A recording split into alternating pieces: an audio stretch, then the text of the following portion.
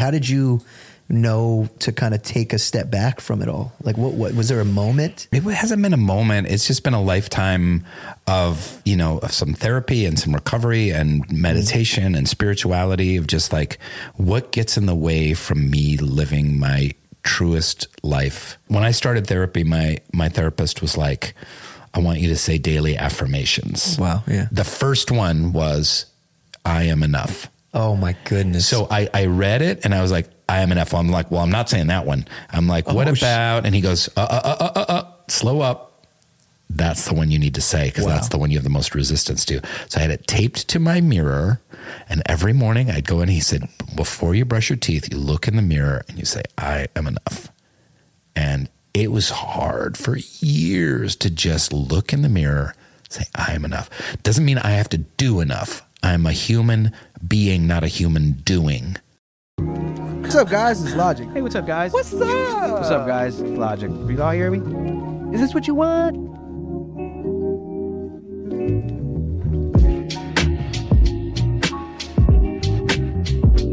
Hey, what's up, guys? I'm Logic, and this is Logically Speaking, and I am here with the extraordinary, amazing, fantastic, good guy, great person, father, husband, friend, writer, comedian, producer, Rainn Wilson. Friend? You count me as friend? Hell yeah, I count you as a friend, bruh. What you mean? Totally. Look at that. See, that's how you shake a hand, Fabian. My one of my producers / camera guys doesn't know how to shake my hand. Fucking Fabian. I know. That's why I devoted this episode to Brandon, the other producer. Exactly. So yeah, man, I think I want to start out by actually saying I've never seen The Office. Is that weird? Is that a weird thing to say? Do you want me to act it out for you? No, don't do that. That's not a weird thing, man. But your wife... Obsessed. And the reason I haven't watched it is because I'm so excited, because I've seen such great television, and like I've seen an episode here or there, you know what I mean? But like I'm like saving it. You're saving it. Because everyone's like, it's the best shit in the whole world. So I'm like, nice. I think I'm almost... Save it till you get like hip replacement surgery and like you're on your back for a month and a half and you can just stream the shit out of it. Okay. It's not very good. Honestly, it's not as good as everyone says. So you're really not missing much. Here's a question for you. So like the way that people outside of hip hop, like in mainstream media, know me originally was from the 1-800 song, right? About suicide prevention. And there was a time, like, I mean, it's amazing, especially now. I'm like, dude, if there's ever a way to be remembered, as a mental health advocate, like, it's a real honor. But there was definitely a time when I was like sick of the song. You know what I mean? Because you're just doing it everywhere all the time. And it's like, it's the suicide guy. I'm like, oh my God. Have you ever felt that way with that particular show? And then have you ever then looked back and been like, wow, that was actually really awesome? Yeah, I guess I'm going through that right now. And I do struggle with it sometimes when, people come up to me on the street and like, I had this kid the other day come up to me on the street and he was like, Dwight. And I was like, hey. And he's like, I'm your biggest fan. And I was like, okay, biggest fan. What's my actual name? And he's like, I'm like, you're not my biggest fan. He's like, can I get a picture? No, you lose. Yeah, it's always funny when like you sit down with somebody, even in like a professional space like this, and they don't know anything.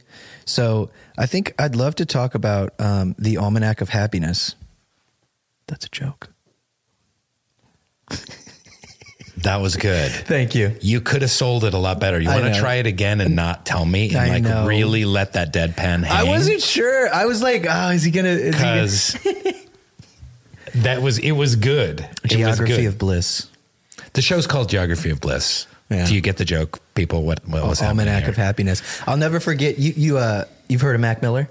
Of course. Rest in peace. R.I.P.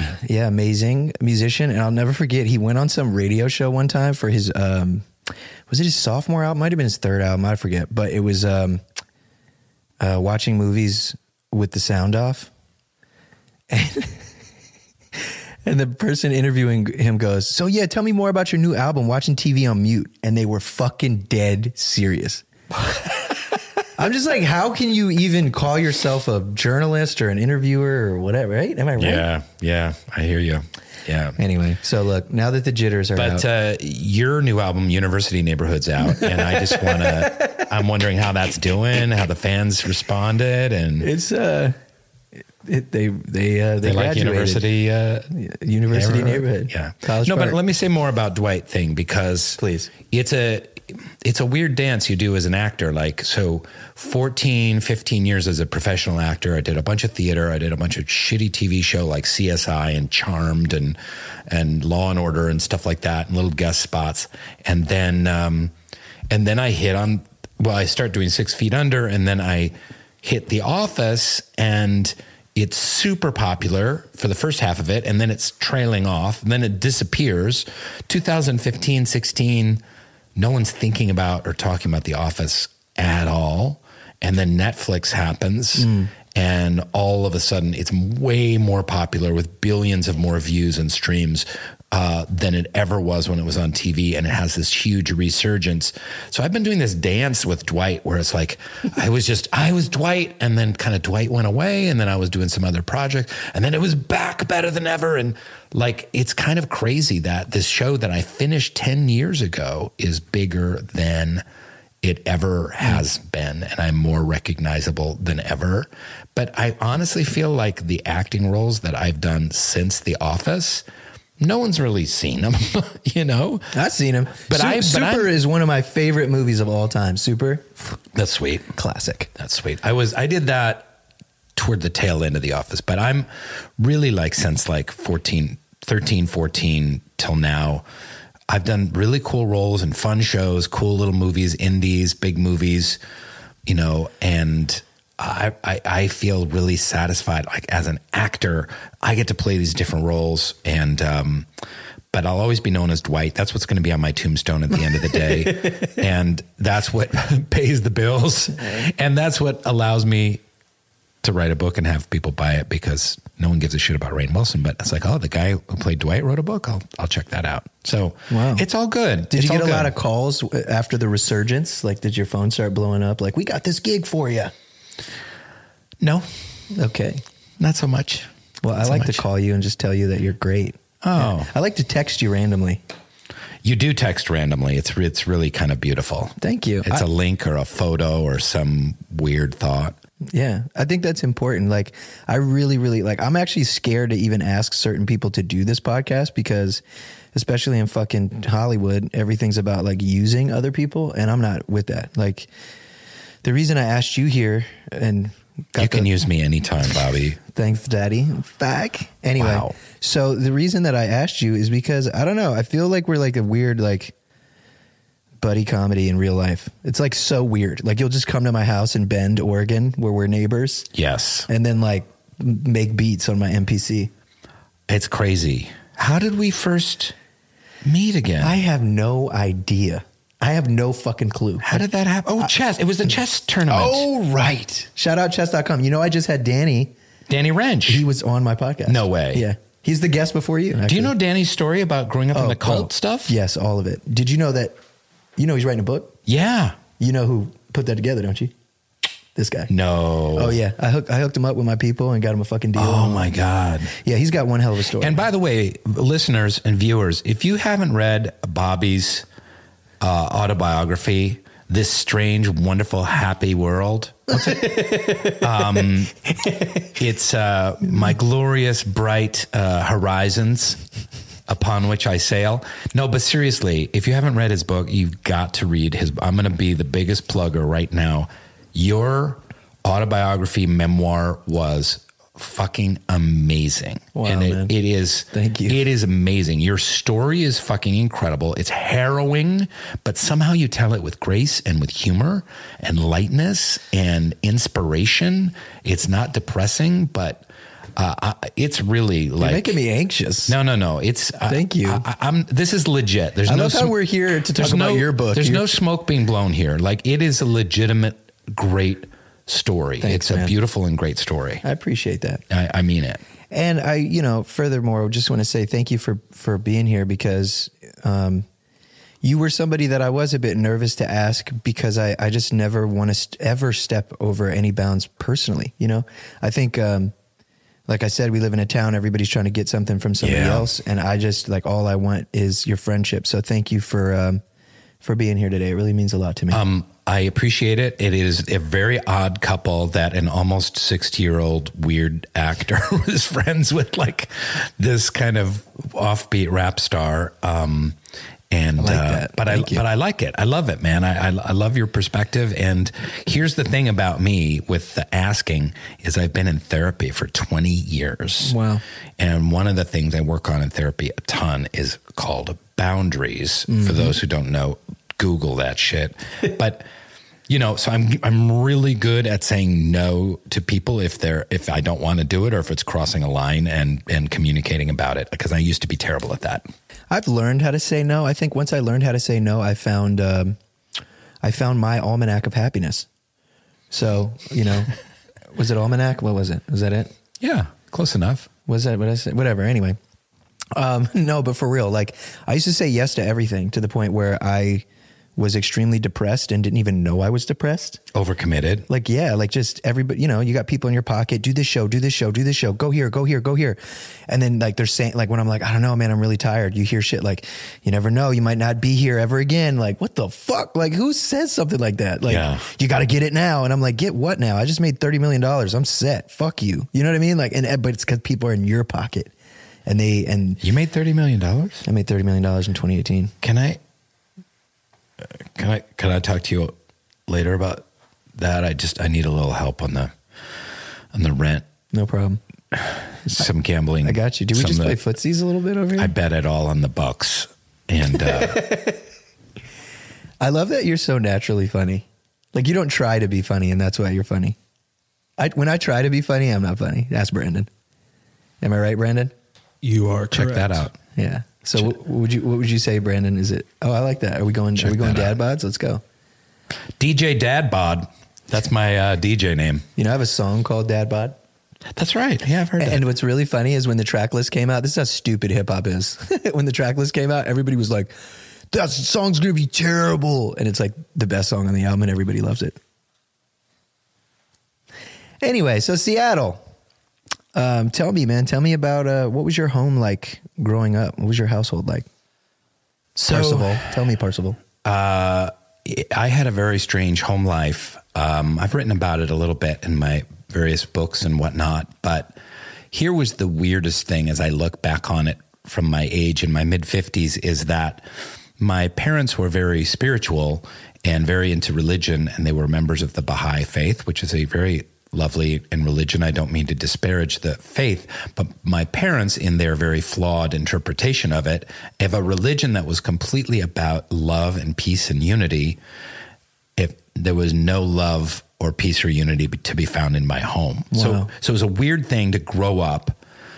It's like gaslighting. A kid growing up in a home where we have prayer gatherings and we're doing service work and we're getting together with other and singing with Baha'is and getting together with people of different faiths and talking about love and unity, but they didn't love each other. Wow. And it was this weird thing when I was writing my kind of comedic memoir, The Bassoon King, I went and talked to them about their marriage. And I was like, because my mom left when I was 1.5 years. So she took off and I went with my dad. So it was kind of a reverse of what usually happens. Yep. He got remarried to my stepmom, who pretty much raised me. But I asked my dad and my stepmom, like, when did you know? And I didn't really meet my mom again until I was about 15. Wow. So I said, when did you know that the marriage wasn't working and wasn't going to work? And they were like, within about 6 months after we got married. Wow. And they stayed together for 14, 15 years after that. So you grow up in a house of two people that don't love each other. They fight all the time. And then they're talking about God and prayer and love and service and unity and bringing people together, and which I believed in and I wanted to. And we kind of on the surface had a really normal house. I mean, we would walk the dog and there was a garden in the back and we would watch, Taxi on television and sitcoms. And, I took piano lessons and I lived in suburban Seattle. We were very, very poor. Shout out being broke. not Bobby Hall poor, but not Sir Robert Bryson Hall poor, but, my dad drove a Ford Pinto and worked in a sewer construction company. My mom was a homemaker, and we had a 1,100 square foot house, concrete cinder block house. And, it was, middle class, I guess, lower middle class. He made like 15 grand a year, but it seemed normal, but it was that. So that fucked me up. That did a real number on me later on in life. What was it like reconnecting with your mother at 15 years old? Do you remember it? What was it like? She would occasionally call, like maybe every 2 years. And sometimes I would get a... Damn, sounds like my dad. Shit. Yeah. I think that's abandoning parents. Was she parents smoking crack too? She wasn't smoking crack. She was probably smoking a lot of weed and doing acid, but I don't really know about her drug life. I do know that she had the craziest life after she left my dad. She joined a cult for a while. Whoa. She worked in an insane asylum in Bismarck, North Dakota. She had a goat named Angel of the Morning. I'm not kidding you. I'm not making this up. Yeah, this sounds like a Once Upon a Time in Hollywood Charles Manson B-side deep cut. She was in a cult therapy group in Oakland called, I think it was like The Family or something like that. Or shit. She was Marlon Brando in the circle? I don't think so, but okay. It was pretty nuts. De Niro just pops out like, meh. It's The Family. What are you talking about? I fucking cut your nuts off. The Family. Oh my God, that was so good. Listen, Bobby, do you need Marlon Brando on the show? The breath, though, that's what really gets me. The failing heart. Yeah. That's fat Brando. I think young Brando is more like, hey, I love you, Stella. Come on over here. It's a little higher. I like that. Okay. So back to cult therapy. So yeah, so my mom when I was 15 made a concerted effort to be a mom again. So she called my parents and said, you can't just show up mid masturbatory years in a young man's life like, hey, it's time to. But here's the deal. She called my parents. She's like, I want to play a real role in Rainn's life, which she had obviously said before. And they were like, yeah. Mm-hmm. But then she started showing up and she'd be like, I'm going to be in town this weekend. I'd love to visit. Here's a birthday card. I remember she sent a birthday card with some money. That was like the first gift I'd ever gotten from her. For my 15th birthday, I got a $100 bill from her. Wow. Which is more money than I'd ever had. I mean, $100 in 1946. I mean, that's got to be crazy. Right? Depression era, right? I'm just kidding. So I bought myself an Oldsmobile.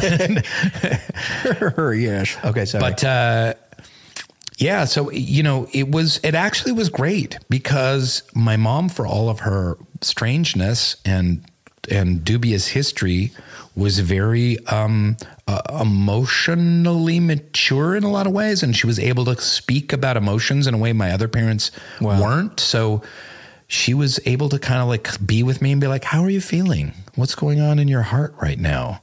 And how did that make you feel as a kid who never really grew up around that? And then all of a sudden an adult is talking to you like an adult, not a child. I would cry. I would burst into tears. Wow. No joke. I remember one time I was in a Denny's with her and she's like, how are you? You seem kind of upset. And just her asking me that, I just started sobbing in the Denny's. I was 15 years old. I feel like sometimes that's all somebody needs. It's just somebody there to talk. Yeah. And I feel like especially as kids, we didn't have that, and your friends aren't asking. You don't even want to talk to your friends. You just want to like watch SpongeBob and, like play at the park. So for somebody to actually take the time to do that, I can only imagine. Yeah, it's powerful. I mean, it's one of the most powerful human things to say, how are you feeling? I see you. I'm listening to you. I witness you. I care. That's what it's all about at the end of the day. How are you feeling today, Rainn? I feel really good, man. Honestly, I feel really fucking good. I love my life right now. I love it. Good. I had sex with my wife this morning. Fire. How was that? We've been together for almost 33 years. Wow. Older than Brandon. Brandon was conceived. Brandon might be my son. So you had sex today. And, my book came out. It's doing pretty well. And I'm going to do some acting, and my son is doing well. And is he still playing guitar? He's playing guitar. Hell yeah. And he's going to go to college this fall. That's weird. He was like 12 3 days ago. It happened so fast, bro. You know, how's Bobby Jr.? Dude, oh my goodness. So yesterday I was like, I just had a fucking weird day. Like I woke up, my son woke me up. He jumped on my head. Loved that. You know, my wife's all pregnant and naked, walking around, just looking like a goddess. Well, not in front of the boy, but anyway, he was downstairs watching cartoons. And, you know, I'm in a great mood. I'm giving her a hug and telling her how much I love her and thanking her for just all that she does for our family. And I'm just like in a good mood. And then I come over here and it was pretty gloomy. It's been kind of weird out here. The weather was real dark yesterday. And so I don't know. I just started like doubting myself. And this does happen from time to time, especially just with my music, you know, because it's like, I'll be in this mood this day. Like, bro, I'm sitting on like 10 albums, like, and I'm like, when do I drop this one? Where do I drop da-da-da? And I don't know. I was just kind of down on myself. And I had a meeting that I had to do. And then after that, I wanted to spend time with my boy. And so I went back home to get little Bobby and kiss Leo, the unborn baby in my wife's tummy, who's doing good. Did you put your head into the vagina to do that? Did you get? I didn't. You didn't? No. You went through the walls of the... Yeah. Okay. On the outside. Doesn't really like count. Like a neighbor. Okay. Anyway, Rainn, so... you go home to get little Bobby. Yeah, I get little Bobby. It's a gray day. You're doubting yourself. Yeah, and then my wife, like, she could tell. I was like, I'm sorry, I'm anxious. I was pretty anxious. And she was like, are you okay? And I said, yeah, I don't know. I don't know. And there was a part of me that was like, maybe I shouldn't take my son out right now, because I was like, maybe I'm not in the best headspace and maybe I just need to relax and calm down.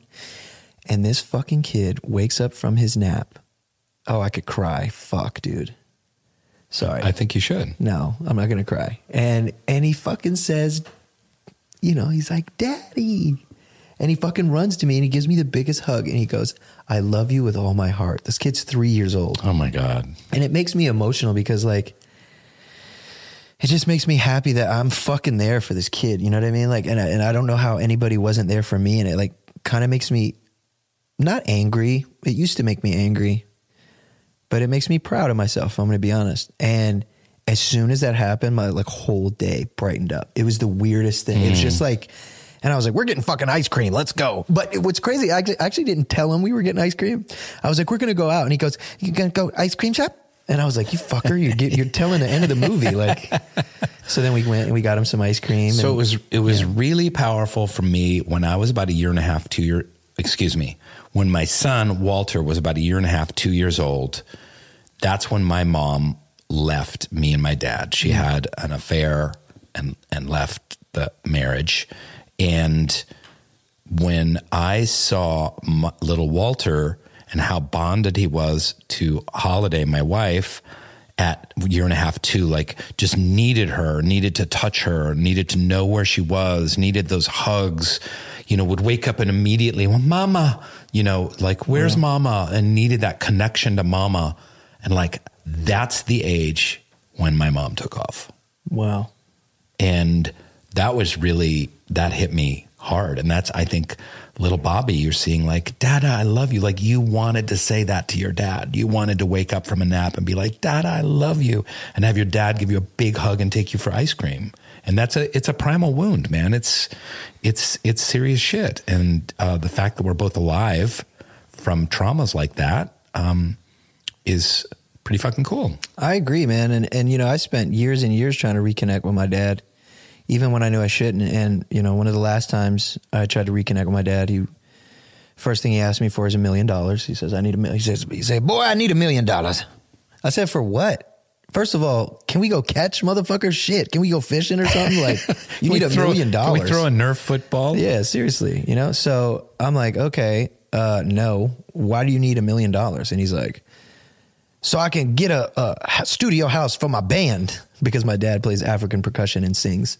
He's actually a damn good musician, if I'm being honest. It's just, you know, the drugs and all that.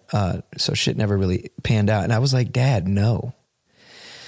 And I put him out of my life again because I set these boundaries and he would just step over them. And I always told my dad, I said, don't talk to me about money and don't talk to me about fucking music. Like my dad, he really does. He calls me Logic, like even to this day. Like sometimes it'll slip out.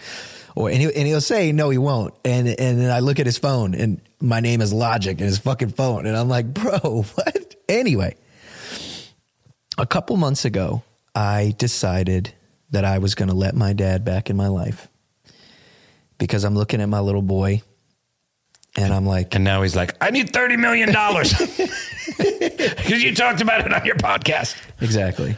Sorry, keep going. No, I thought about, there was a version of me at 50 years old, wiser than I am now, whose dad is dead, right? It's just, there's never going to get that back. And I was like, you know what? Here we go. I'm going to try it yet again.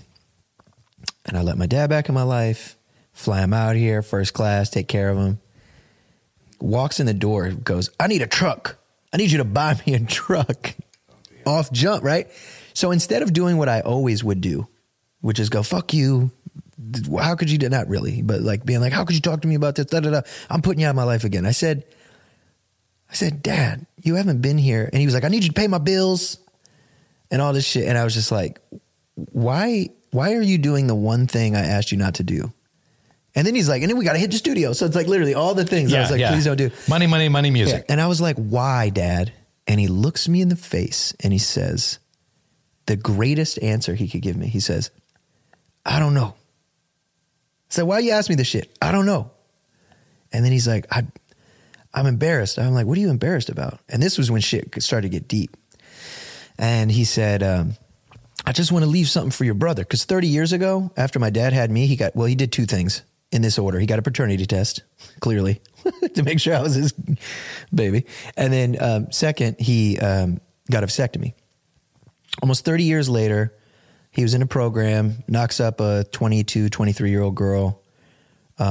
She has a baby. A year later, she dies of a heroin overdose. My dad takes the baby. And I remember telling him, like, I want to adopt that baby. And my wife was pregnant. And I was like, I want to adopt my little brother. And he was like, just give me the money. So this is the kind of person I was dealing with. Things are a bit different, and we'll get there in a second. Sorry for talking so damn much. I like it. But it is a podcast. And I said, what do you mean you're embarrassed? And he goes, I need to leave something for your little brother. And for the first time in my life, I thought about it. I said, Dad, you want a truck? He said, yeah. I said, you want some money? He said, yeah. I said, you know what I'm going to do, Dad? I'm going to make an album with you. And I'm going to make an album about family and love and loss. And you're going to sing all over it. And you're going to get publishing. And you're going to earn every fucking dollar you get. And you're going to understand black ownership, self-investment, XYZ, all this shit. And I said, 50% of every dollar you make is going to go into a trust that I can't touch and you can't touch. And when that little boy is of age, he will have something. And that other 50%, you can have fun with. That is amazing, man. That is brilliant. And it changed our relationship. Whoa. It completely and utterly changed our relationship. Have you started that process with him? Yeah, it's fucking crazy. You've been recording? The album is insane. I'll play you some of this shit. You should be on it. Need some raps. Anyway, so I say this to say that, like, it's kind of crazy, these relationships that we have with our parents, and how here I am. I thought it was just never going to happen. And I find myself here. Now, mind you, I just found out today because I bought him the truck. And he goes, I go, okay, Dad, I'm going to buy you this truck today. He goes, all right, man, you got to go to the Fitzgerald, though. Because and I'm like, don't be telling me what the where fuck. To buy a yeah, truck. I'm like, what are you talking about, bro? And I'm like, I got it. He's like, okay, Sean. All right. And then I'm like, cool. So I buy him the truck. He gets the truck. The next day, he's saying, like, the check engine light's on and, like, fumes are coming into the car and, like, all this other shit. And so he takes it back to the dealer and he's like, let me get that one instead. And I think deep down, my dad just didn't like the truck that I got him because he was like, where's the DVD player? I'm like, DVDs, motherfucker. What is this? 2002? Anyway, so I think sometimes. Are you going to have him on the podcast? I already did. Fucking bawled my eyes out. I cried my eyes out because I told him, I was like, it was super fun. And then I got really emotional and I was just like, how in the fuck could you leave me outside all day and promise me that you would come pick me up on a Saturday, every Saturday. And I have my fucking bags packed like Huckleberry Finn, and I'm on the street just all day and night. And my mom comes to me and she's like, he's not coming. You fucker. Like, I asked him. And then he's trying to talk to me, and I'm like crying, and I'm like, shut the fuck up. Look at me. I'm like, let me cry. Look at me. Damn. Look at me. It was some deep shit, man. But we needed that. Yeah. And he gave me that. You're calling him to some accountability, man. That's incredible. It's so healing. It's so beautiful. Do you know Gabor Mate, Dr. Gabor Mate? You ever hear any of his shit? Mm-mm. He's been in a lot of podcasts. I think he was on Rogan, and he's been in a lot of big podcasts, Russell Brand. And he's like the foremost guy on addiction and trauma. Wow. And he's incredible. You should get him on the show. He's brilliant. He's like 90, but he's so super sharp. And he would be in awe of what you've done to to transform that trauma into healing and into gold and into grace, that there's a forgiveness going on between you and him, that it brings an incredible light to that relationship. I've never heard of anything like this before. Oh man, thank you. It's beautiful. I don't know what I'm doing. It's beautiful and it's tough, man. I like that. The album, yeah. And I'll show you the album cover. It's crazy. It's my dad in 1960 fucking whatever. And it's like this little boy. Yeah. And was he abandoned as a boy? Well, here's the story. So my father's name is Robert Lloydell Hall. Okay. He is Robert Bryson Hall. I am Sir Robert Bryson Hall II, which is how he was able to steal my identity before I was 18 and max out credit cards and almost ruin my credit. Anyway, and then my son is Sir Robert Bryson Hall III. Nice. And he told me about how his father was a huge alcoholic. His mother was also an alcoholic, my grandfather and my grandmother.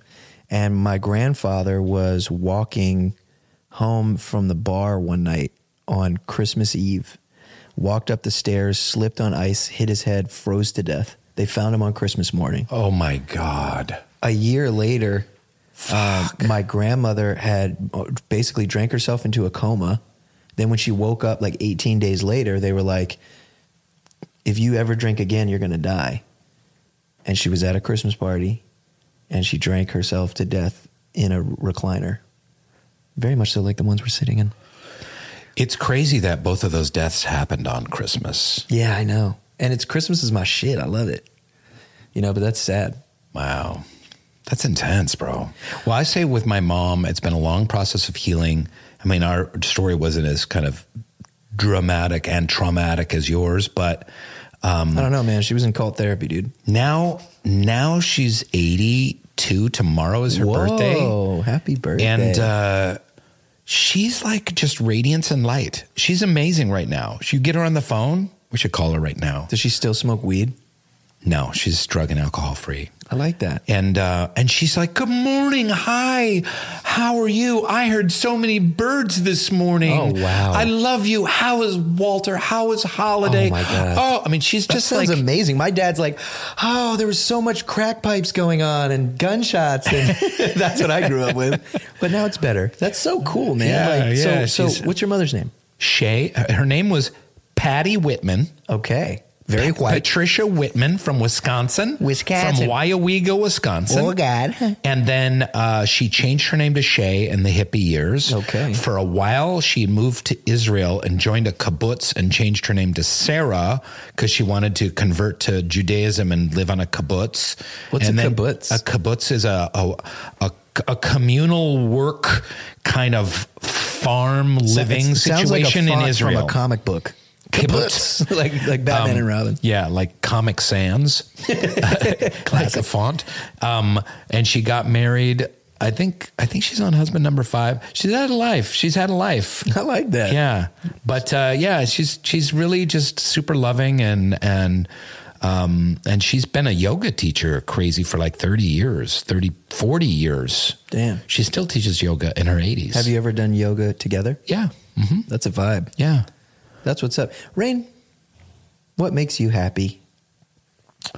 Well, I would say that what makes me happy is my family And I really think my greatest accomplishment is being married for 20 some years and together 33 years, raising a son somewhat successfully, has been pretty friggin' great. And I have a spiritual practice that I get a lot of joy from. I had a meditation this morning out on my bench. It was beautiful, communing with nature, communing with the past spirit of my father who died 2 years ago.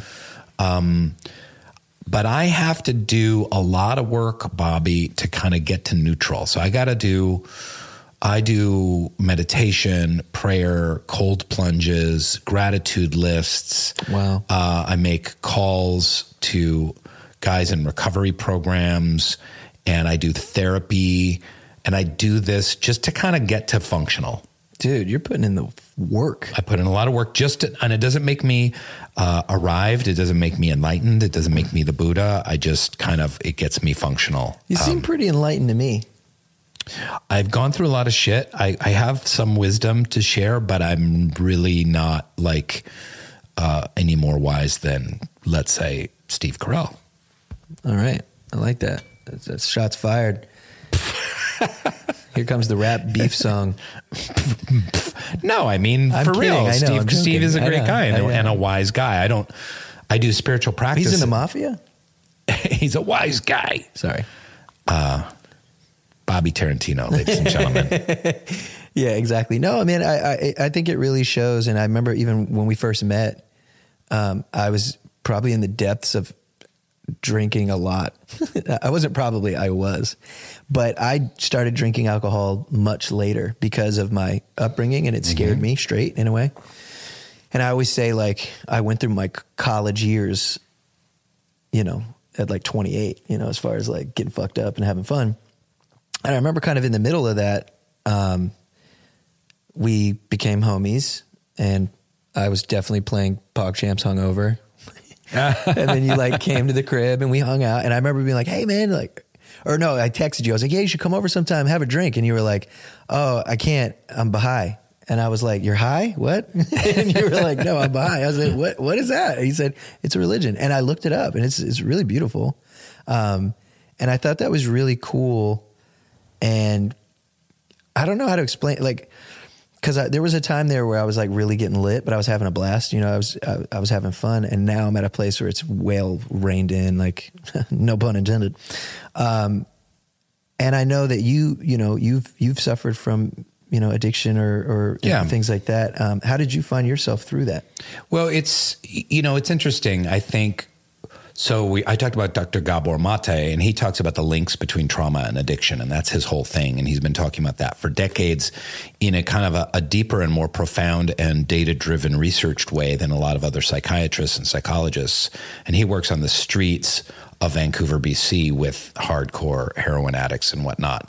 But he always goes back to their childhood trauma that led them to drug and alcohol dependence. And for me, I had my little traumas, but I wouldn't call them little. Well, trauma is trauma, Rainn. It's not trauma Olympics over here. We're not competing. Dude. Trauma Olympics. We should do that. That'd be a good podcast. Find the person who's had the most trauma. Yeah, okay. You win. Wait, what do they win? Fucking antidepressants for life. Yeah. Anyway, sorry. So, when I started late too, because I grew up Baha'i, and then when I left the Baha'i faith and I was 21 living in New York City, and I was kind of starving artist trying to be an actor. And I started really, I started doing drugs and I started using alcohol. The drug phase was kind of short lived. What was your drug of choice? I did pot and coke. Those were my two. Never done coke. Talked to Theo Vaughn about doing coke once. He was, he was just talking about grabbing his wiener and stuff. So anyway, you were saying that was short lived, but then what I did is I drank a lot, and I was never like a blackout drunk, like pass out kind of guy. But what happened was I realized about 10 years into it, like, oh, I am medicating my anxiety with alcohol. And so I had it every day, and I won't say I couldn't get through a day. I didn't like get the shakes, But every single day I would have between 3 and 6 beers or a shot or two or half a bottle of wine or something like that. It wasn't like outrageous amounts, but it just took the edge off.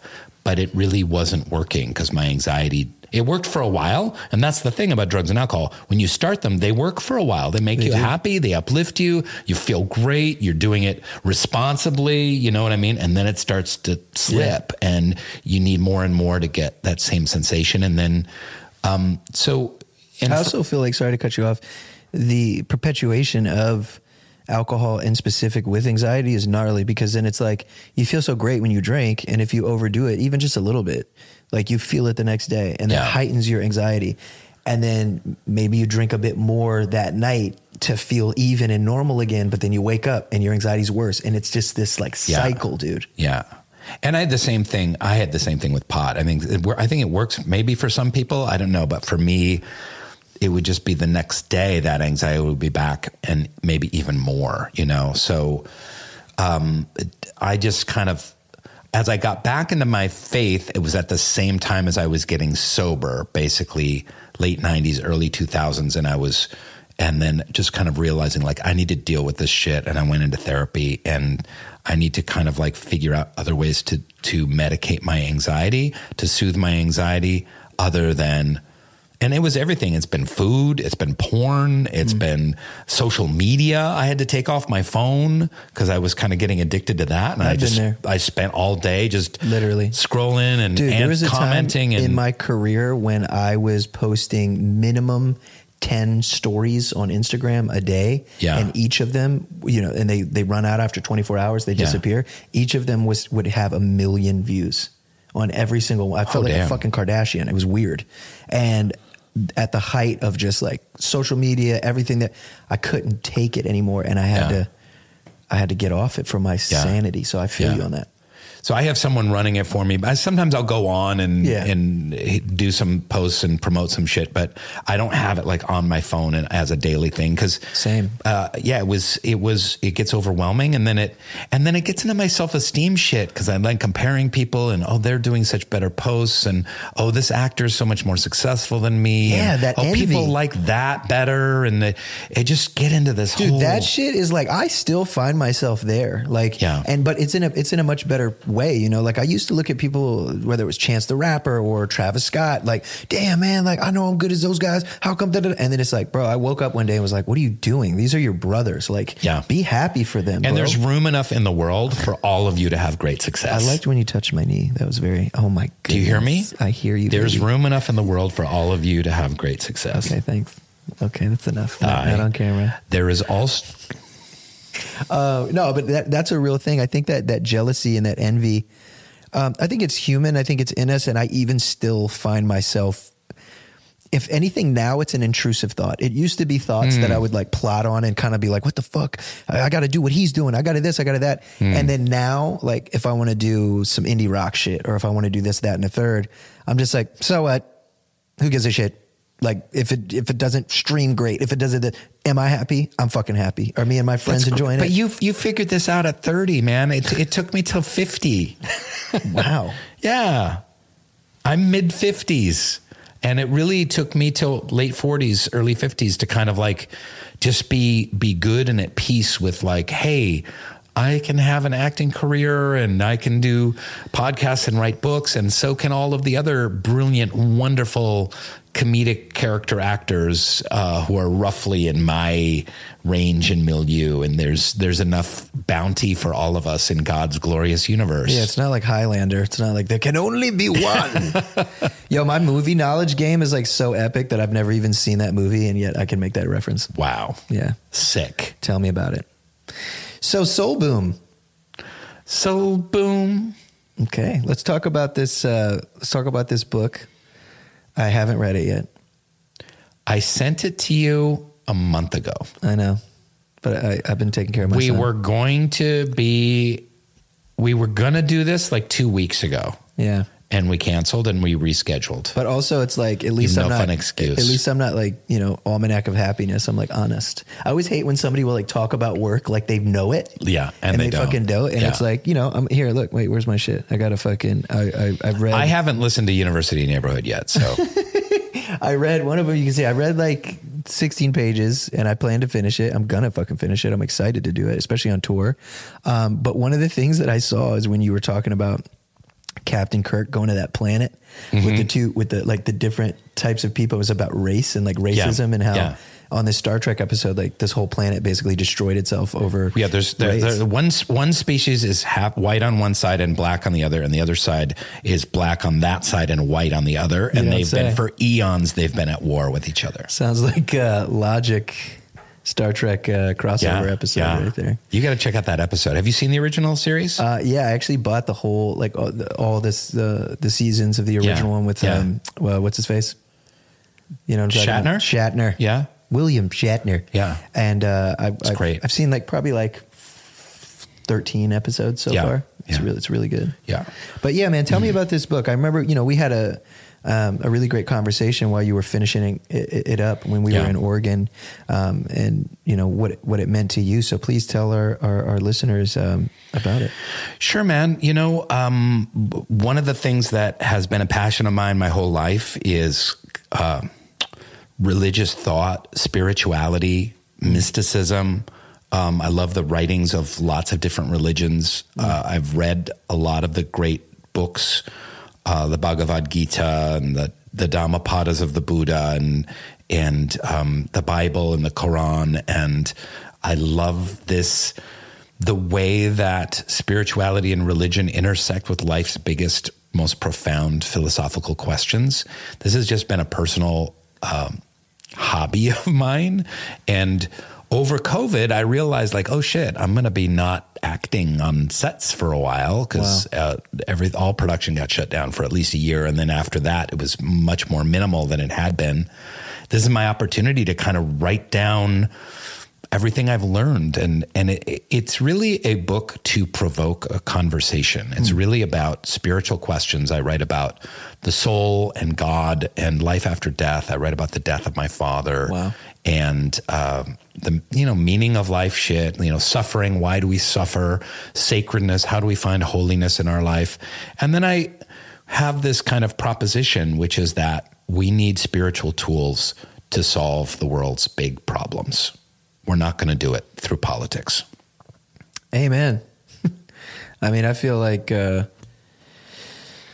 dude, as I get older, the world just, it scares me even more and more and more. So it's like, I feel like when I was young and just a kid, it's like we're in fucking Iraq and I'm just like skateboarding and playing Tony Hawk and you just don't think about it. But then when you grow and you have children and you see this world that we live in, like, it makes me really sad. Sometimes I'll just have random thoughts that's like, yo, oh my God, there's like so many people in the world right now in pain, like literally in this moment. And like, just this empath piece of me, like it's hard, but then you also can't focus on the negative all the time. You know, it's the same reason I can't be on social media or even watch the news and shit. It's just like, the wildest shit. I don't want to turn it on. It's like, oh, young woman was gang raped today. I'm like, what the fuck? Like this shit is like, it is. Why is it called the news? That's not news. They should just call it like depressed hour. Well, because it gets people watching more. You click on news articles that make you outraged. But why? Why do we do that? What the fuck, man? I mean, even like, clickbait bullshit. Like Rainn Wilson could say something right now. Yeah.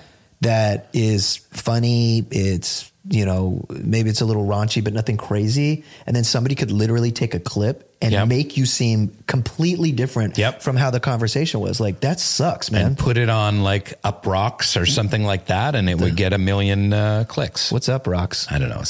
One of those outlets, one of those clickbait outlets. Yeah, you mean like Fuckboy Complex magazine? They suck. No, Complex is okay, but some of their writers are just so fucking lame. Like, check this out. I was doing a video the other day. Check this shit out. And I was talking about some shit in the world and I was like, man, I'm not here to judge anybody. Like, I love everybody, I was like, You know, I mean, unless you're doing something fucking stupid, like when Kanye wore an all lives or a white lives matter shirt, fucking moron. And I said it like that. And then I was like, but don't get me wrong. I love Kanye West. And I then went into like basically suck his dick and was like, I'm nothing without this man. He was there for me in ways that my father wasn't through his music, But I was like, yeah, as a black man, I'm not really vibing with the white lives matter just to ruffle shit up. And a lot of people agreed with what I said and even how I said it. But Complex was like, Logic calls Kanye West a fucking moron. Yep. But that particular writer, shout out to you. Do we know who it is? Yeah, whoever. Okay. They did something nobody's ever actually done before in clickbait history, I think. They clickbaited the shit out of me, and then they do this write-up. But then in the write-up, they follow it with, after I said what I said about Ye, I was like, and watch somebody try to just take what I said as clickbait and not even express the fact that I like love this man. And they actually, at the end, they listed that. They did list it. But so they still used it. It's, you know, have their cake and eat it too. They got their clickbait and then they, I have to urinate. Is that okay? Right. Yeah, let's take a urine break. You want to, you just want to say anything before we take this break? No, I'm going to pee. I'm going to pee too. Do you want to have a sword fight? Let's go. Sometimes after I pee, I just, like let the water run and don't actually wash my hands. I'm going to make an even bolder assertion right now. Are we rolling? It's a joke, by the way. Clearly. No, I'm not joking. And I will say that 9 times out of 10, I do not wash my hands. What? When I pee. Really? Why would I if my hands are clean? Listen, hear me out. Shut up for a minute and let your guest speak on your fucking podcast. Okay. Why, if my hands are clean and I go into a bathroom and I unzip my pants and I take my perfectly clean wiener in my hand, which has had a shower that morning, and then sterile urine flows freely, and then I flush the toilet and zip up, why do I need to wash my hands? Please explain to me why I need to wash my goddamn hands. I only wash them if I've been out and they've been like touching grungy things around, and then I will wash my hands for general hygiene. Now, of course, if I poop, I'm going to wash them so thoroughly your head is going to spin. It's like a fucking brain surgeon. But for urine, no, thank you. You touched it. You just touched it. Oh, fuck. Boom. All right. Soul. Clip that. Soul. Boom. Complex. And they will, because they're fuck boys. But they'll probably cut this part out. Anyway. What was I going to say? We were talking about the book. But you fucking snapped. You just like went. What do you mean? You just literally like aced it. You gave me like the YouTube recap of the whole book. It's incredible. In the book? The recap? Yeah, you just did that. You just killed it. With the urine hand washing thing? No, with what we were talking about before the urination. Yeah. You know, I think that young people and your kids, your fans, the Logic fans, can and should be talking a little bit more deeply and specifically about life, God, the meaning of life, its purpose, our souls, and digging into spiritual tradition and thought, because it can make our lives better. You talk about mental health. There are spiritual tools that can make your life tangibly better. And oftentimes people have such a reaction against religion that they're not looking at the tools that a lot of religions have given us that can make our lives better and can make our communities better. Soul Boom. You're in for a treat. You're in for a treat. Okay. So when's the last time you laughed really, really hard? What makes you laugh really hard? My son is 18 and a half and he really makes me laugh hard. Like what? Like what makes... He just has wisecracks, and he just knows how to get me. So he's definitely your son. Yeah. And he also he's 18 and a half, but then all of a sudden he's like 11 and he'll go like, when you go by the auto dealerships and there's those hose guys that are going like this. That's me in every music video I've ever done, by the way. Is that how you dance?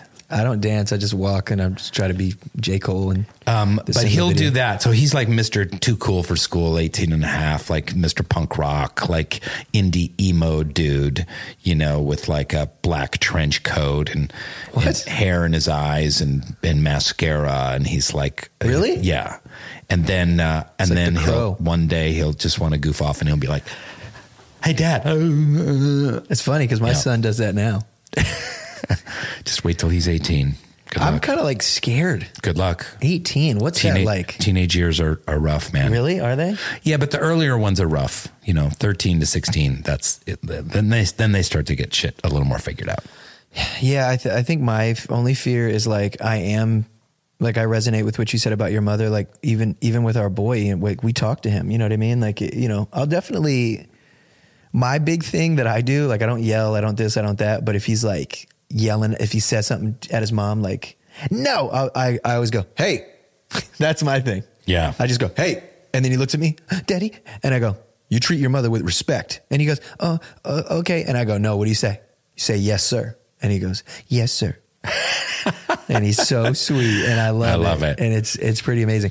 So you said, I say that to my son. I was like, your mother, look at her. She carried you inside her stomach for 9 months. She carried you around in there. Don't talk to her that way. Well, that's real, dude. It's true. It's biology. Look it up. So how was that nut you busted this morning? Was it a good one? I'm not going there. Was it nice? Was it a fun time? Your wife was very accommodating. Is it true that orgasms become less, as you get older? It's not across the board, but I definitely, like 1 out of every 4 is kind of a letdown. It's like a wah, wah. But the other one was good. It's just as good. It's just occasionally one doesn't hit for some reason. I like that. I also love that we're just having fun right now. Let me ask you a question. Yeah. Why'd you let go? I need some urine on my hands. Your hands are ridiculously soft. They are? Yeah, I don't like it. Why not? That's what my wife says. It's like holding hands with a sea anemone. A what? A sea anemone. What the fuck is that? Google it. No, just tell me you're here. My mom used to say that shit. It's a sea creature. Sea anemone? Sea anemone. They have these in tide pools. They wave and they have these little pasty, pale, soft tendrils. See, if this was Joe Rogan, the assistant, would put it up on the screen. Oh shit! He just told. Brandon's now Googling it. Sea anemone. Do you know how to spell it? It took you so long to get Google up, Brandon. Yeah, you're kind of fucking up. Oh, that shit. That's funny. Sea anemone. Holding hands with you is like holding hands with a sea anemone. That sounds like a rap. Holding hands with you is like we're holding hands with a sea anemone. And that's what I say to all of my enemies. And I'm... anybody who's trying to befriend me. Oh, that's good. Come on, keep going. Even Eminem and I'll take an M&M enemy. I like that. Did you say Eminem and Eminem? Yeah, even Eminem have an Eminem enemy. Even Eminem is my enemy. We should write a rap right now. Let's do it. Okay. Yo, I don't wash my hands and I bust nuts every single morning. Kill the pussy to the whole family morning. What's up? It's Rainn Wilson and this bitch. Now I'm on beatboxing. You can take the itch. Check it. I'm over here hanging out with Logic today. I barely knew how to get here because it's so complicated in this area of Los Angeles. Oh, it's supposed to rhyme. Fucked it up, dude. God. I started monologuing. I like it. Do you ever feel that you're, in a way, always on? I mean, maybe not home with your wife and shit, but, kind of in the world, like, as a comedian, like, is it a little stressful or is it fun? Is it more like, let me... I'm good, man. I'm good. This is me. This is kind of me. This is kind of who I am. I think no matter who you are, though, if there's a camera on, like a little bit. But I've always been like a performer. I would do little mimes for my parents. So that's where your boy got it from. Fly a kite and like pretend to be a sea anemone. at the dinner table. So I'm a little bit of a performer, but I used to be. Here's the difference. Okay. I used to really care so much what people thought of me, and I would be a people pleaser. So everything was like, please like me. I hope I get a laugh so that you like me and you won't reject me. And that was an energy that drove my life for a long time. And that is fucking exhausting. I really think, and I'm still on this journey, but true self-acceptance, like when you can like look in the mirror and be like, I like me. Like I like me, you know, I'm proud of what I've done. Yeah. It's really special. And that's why I think sometimes the internet can be difficult, because it's like you could put out a show or a song, or just, you know, regular Joe posts a picture of himself or herself that they like, you know, and somebody's there to be like, yeah, you got a zit right on your fucking eyelid. And then it's just, isn't that crazy? Totally. Yeah. And it can just kind of like suck that away from you. That's why, honestly, I don't feel like, we as human beings, the amount of information that we consume daily is like shit that like people would 50 years reading tabloids would get. Yeah, never in a lifetime. Insane. Yeah. That's like so crazy. How did you know, to kind of take a step back from it all? Like what was there a moment? It hasn't been a moment. It's just been a lifetime of, of some therapy and some recovery and meditation and spirituality, of just like what gets in the way from me living my truest life. And too much news, too much stimulation, too much social media, too many like video games. I mean, I love video games. You game? And I haven't in a while, but I've liked them in the past. I've Halo'd, I've Call of Duty'd. Okay. Did you wash your hands after? And I always wash my hands after a duty. Great. That's amazing. Call of. So, but, it's stripping away the stuff that gets in the way between me and my most authentic sense of well-being. It takes a while to learn that, though. I think the hardest thing we can do is be ourselves. Like, it's a hard thing to do, to just look in the mirror and be happy with who you are. So when I started therapy, my therapist was like, I want you to say daily affirmations. Wow. Yeah. And so he like printed out a list of affirmations like he'd gotten from the internet. It was literally had like wash your hands, ads on the side. No, affirmations, like positive things that you say to yourself. And then, the first one was, I am enough. Oh my goodness. So I read it and I was like, I am enough. I'm like, well, I'm not saying that one. I'm like, what about? And he goes, slow up. That's the one you need to say, because that's the one you have the most resistance to. So I had it taped to my mirror, and every morning I'd go in and he said, before you brush your teeth, you look in the mirror and you say, I am enough. And it was hard for years to just look in the mirror, say, I am enough.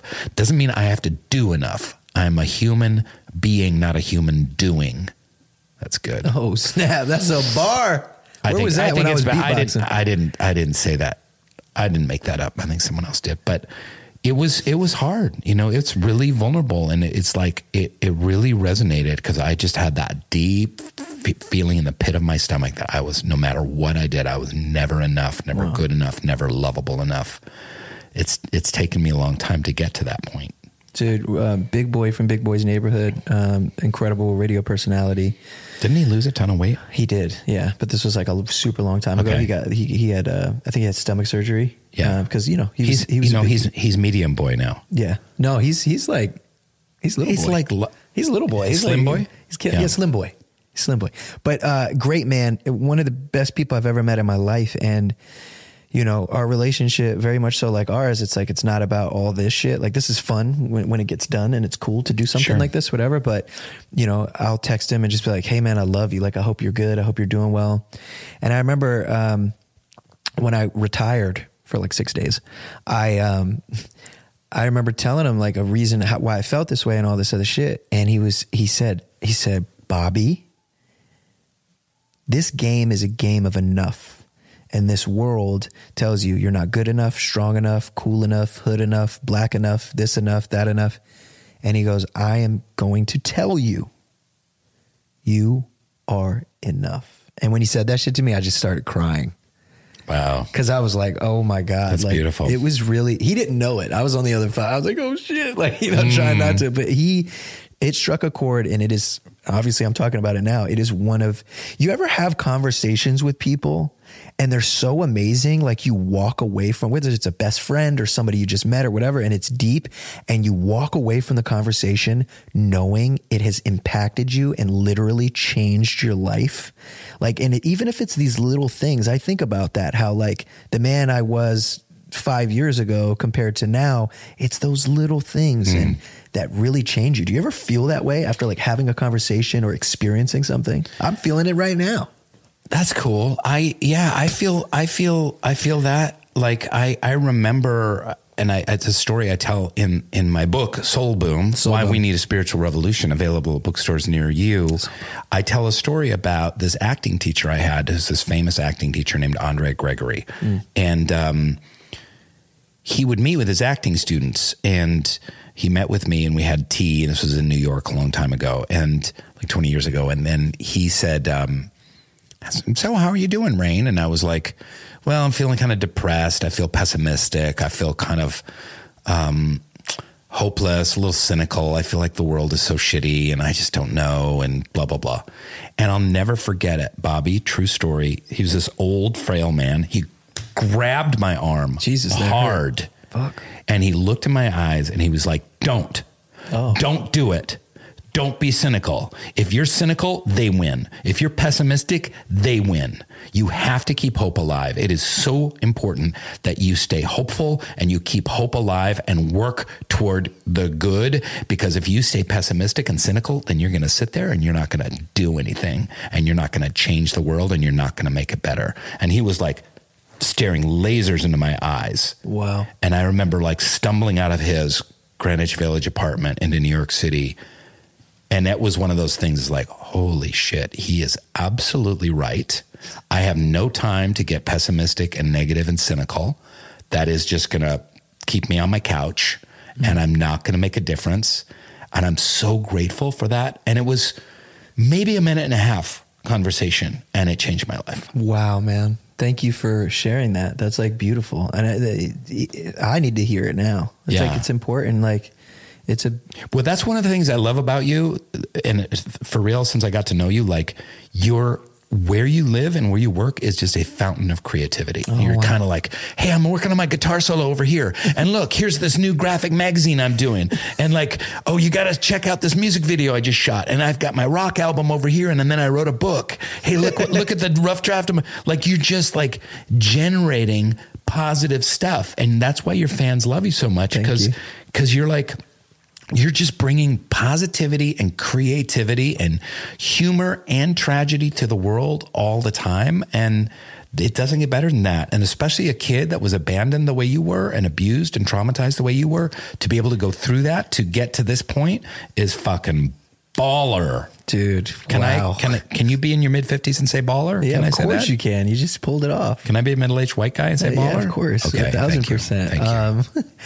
Wow. For real. Thank you for that. That's like, you just made my fucking day, man. Thank you so much. Yeah. Sometimes I just feel like and I'm sure people out there listening feel this way. Sometimes you just don't feel seen, you know what I mean? Or maybe sometimes you don't feel like what you're doing is working or whatever. And like, you just even saying, like, you're just my buddy. So the fact that you see all that, like, well, I'm an artist and I create a lot, and I do videos and I make stuff and I write and stuff like that. But when I come over to Logic's house, it's nuts, man. Thank you, man. It's nuts. Wow. Do you know, have you ever been to a party and there's like a chocolate fountain and you dip like a graham cracker or they have it like literally a fountain of chocolate? Have you ever seen those? What kind of rich ass? It's a rich ass thing. Parties you going to? Like fondue and shit? It's like 3 or 4 times I've been and there's been a chocolate fountain.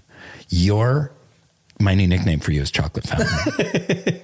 Because you've got this chocolate fountain of creativity. Thanks a lot. I appreciate that. It's probably white chocolate fountain, but still, that's a vibe. Mixed mocha, exactly. Mochaccino. Dude, I just want to say thank you so very much for joining me here today. You've really brightened my spirits, honestly. I know I can say the same for every fucking person in this room. Like, Everywhere you go, man, you bring positivity. He's looking around. He's everybody's on their phones. They're like, they're all on their Instagram. Like, oh, yeah, great talk, dude. They're listening, man. We're all listening, and you deserve to be celebrated as you are. And I think what you've given to the world, and there's so much left to give. You know what I mean? There's so much inside of you, creatively, spiritually, and it's just like it's such an honor to have you here. And you should know, like, here's your flowers. Like, here you go, bro. Like, you're an amazing, you're an amazing person, and you're a genius artist. And I am honored to call you my friend. And I want to thank you for joining us today. Is there anything you'd like to leave the listeners with? Yes. Yeah, but for real. Check it. Are we doing this right now? You are. Yo, what's up? It's the LOGIC from MD, the one and only. Understand, can I get it now? I kind of feel like Tom Hanks and Wilson. Did you get the joke, homie? You Wilson, suit enough. I got to keep it going with the bluff. What the fuck is this beat, Rainn? Okay. This is Logically Speaking. I love you guys. See you next time. Peace out. Bye, everybody. Thanks for having me. Hey, what's up, guys? Thank you so much for joining us on this episode of Logically Speaking. Please make sure you click the link and check out more things. Don't forget to subscribe. All those things like that. Don't forget. Peace.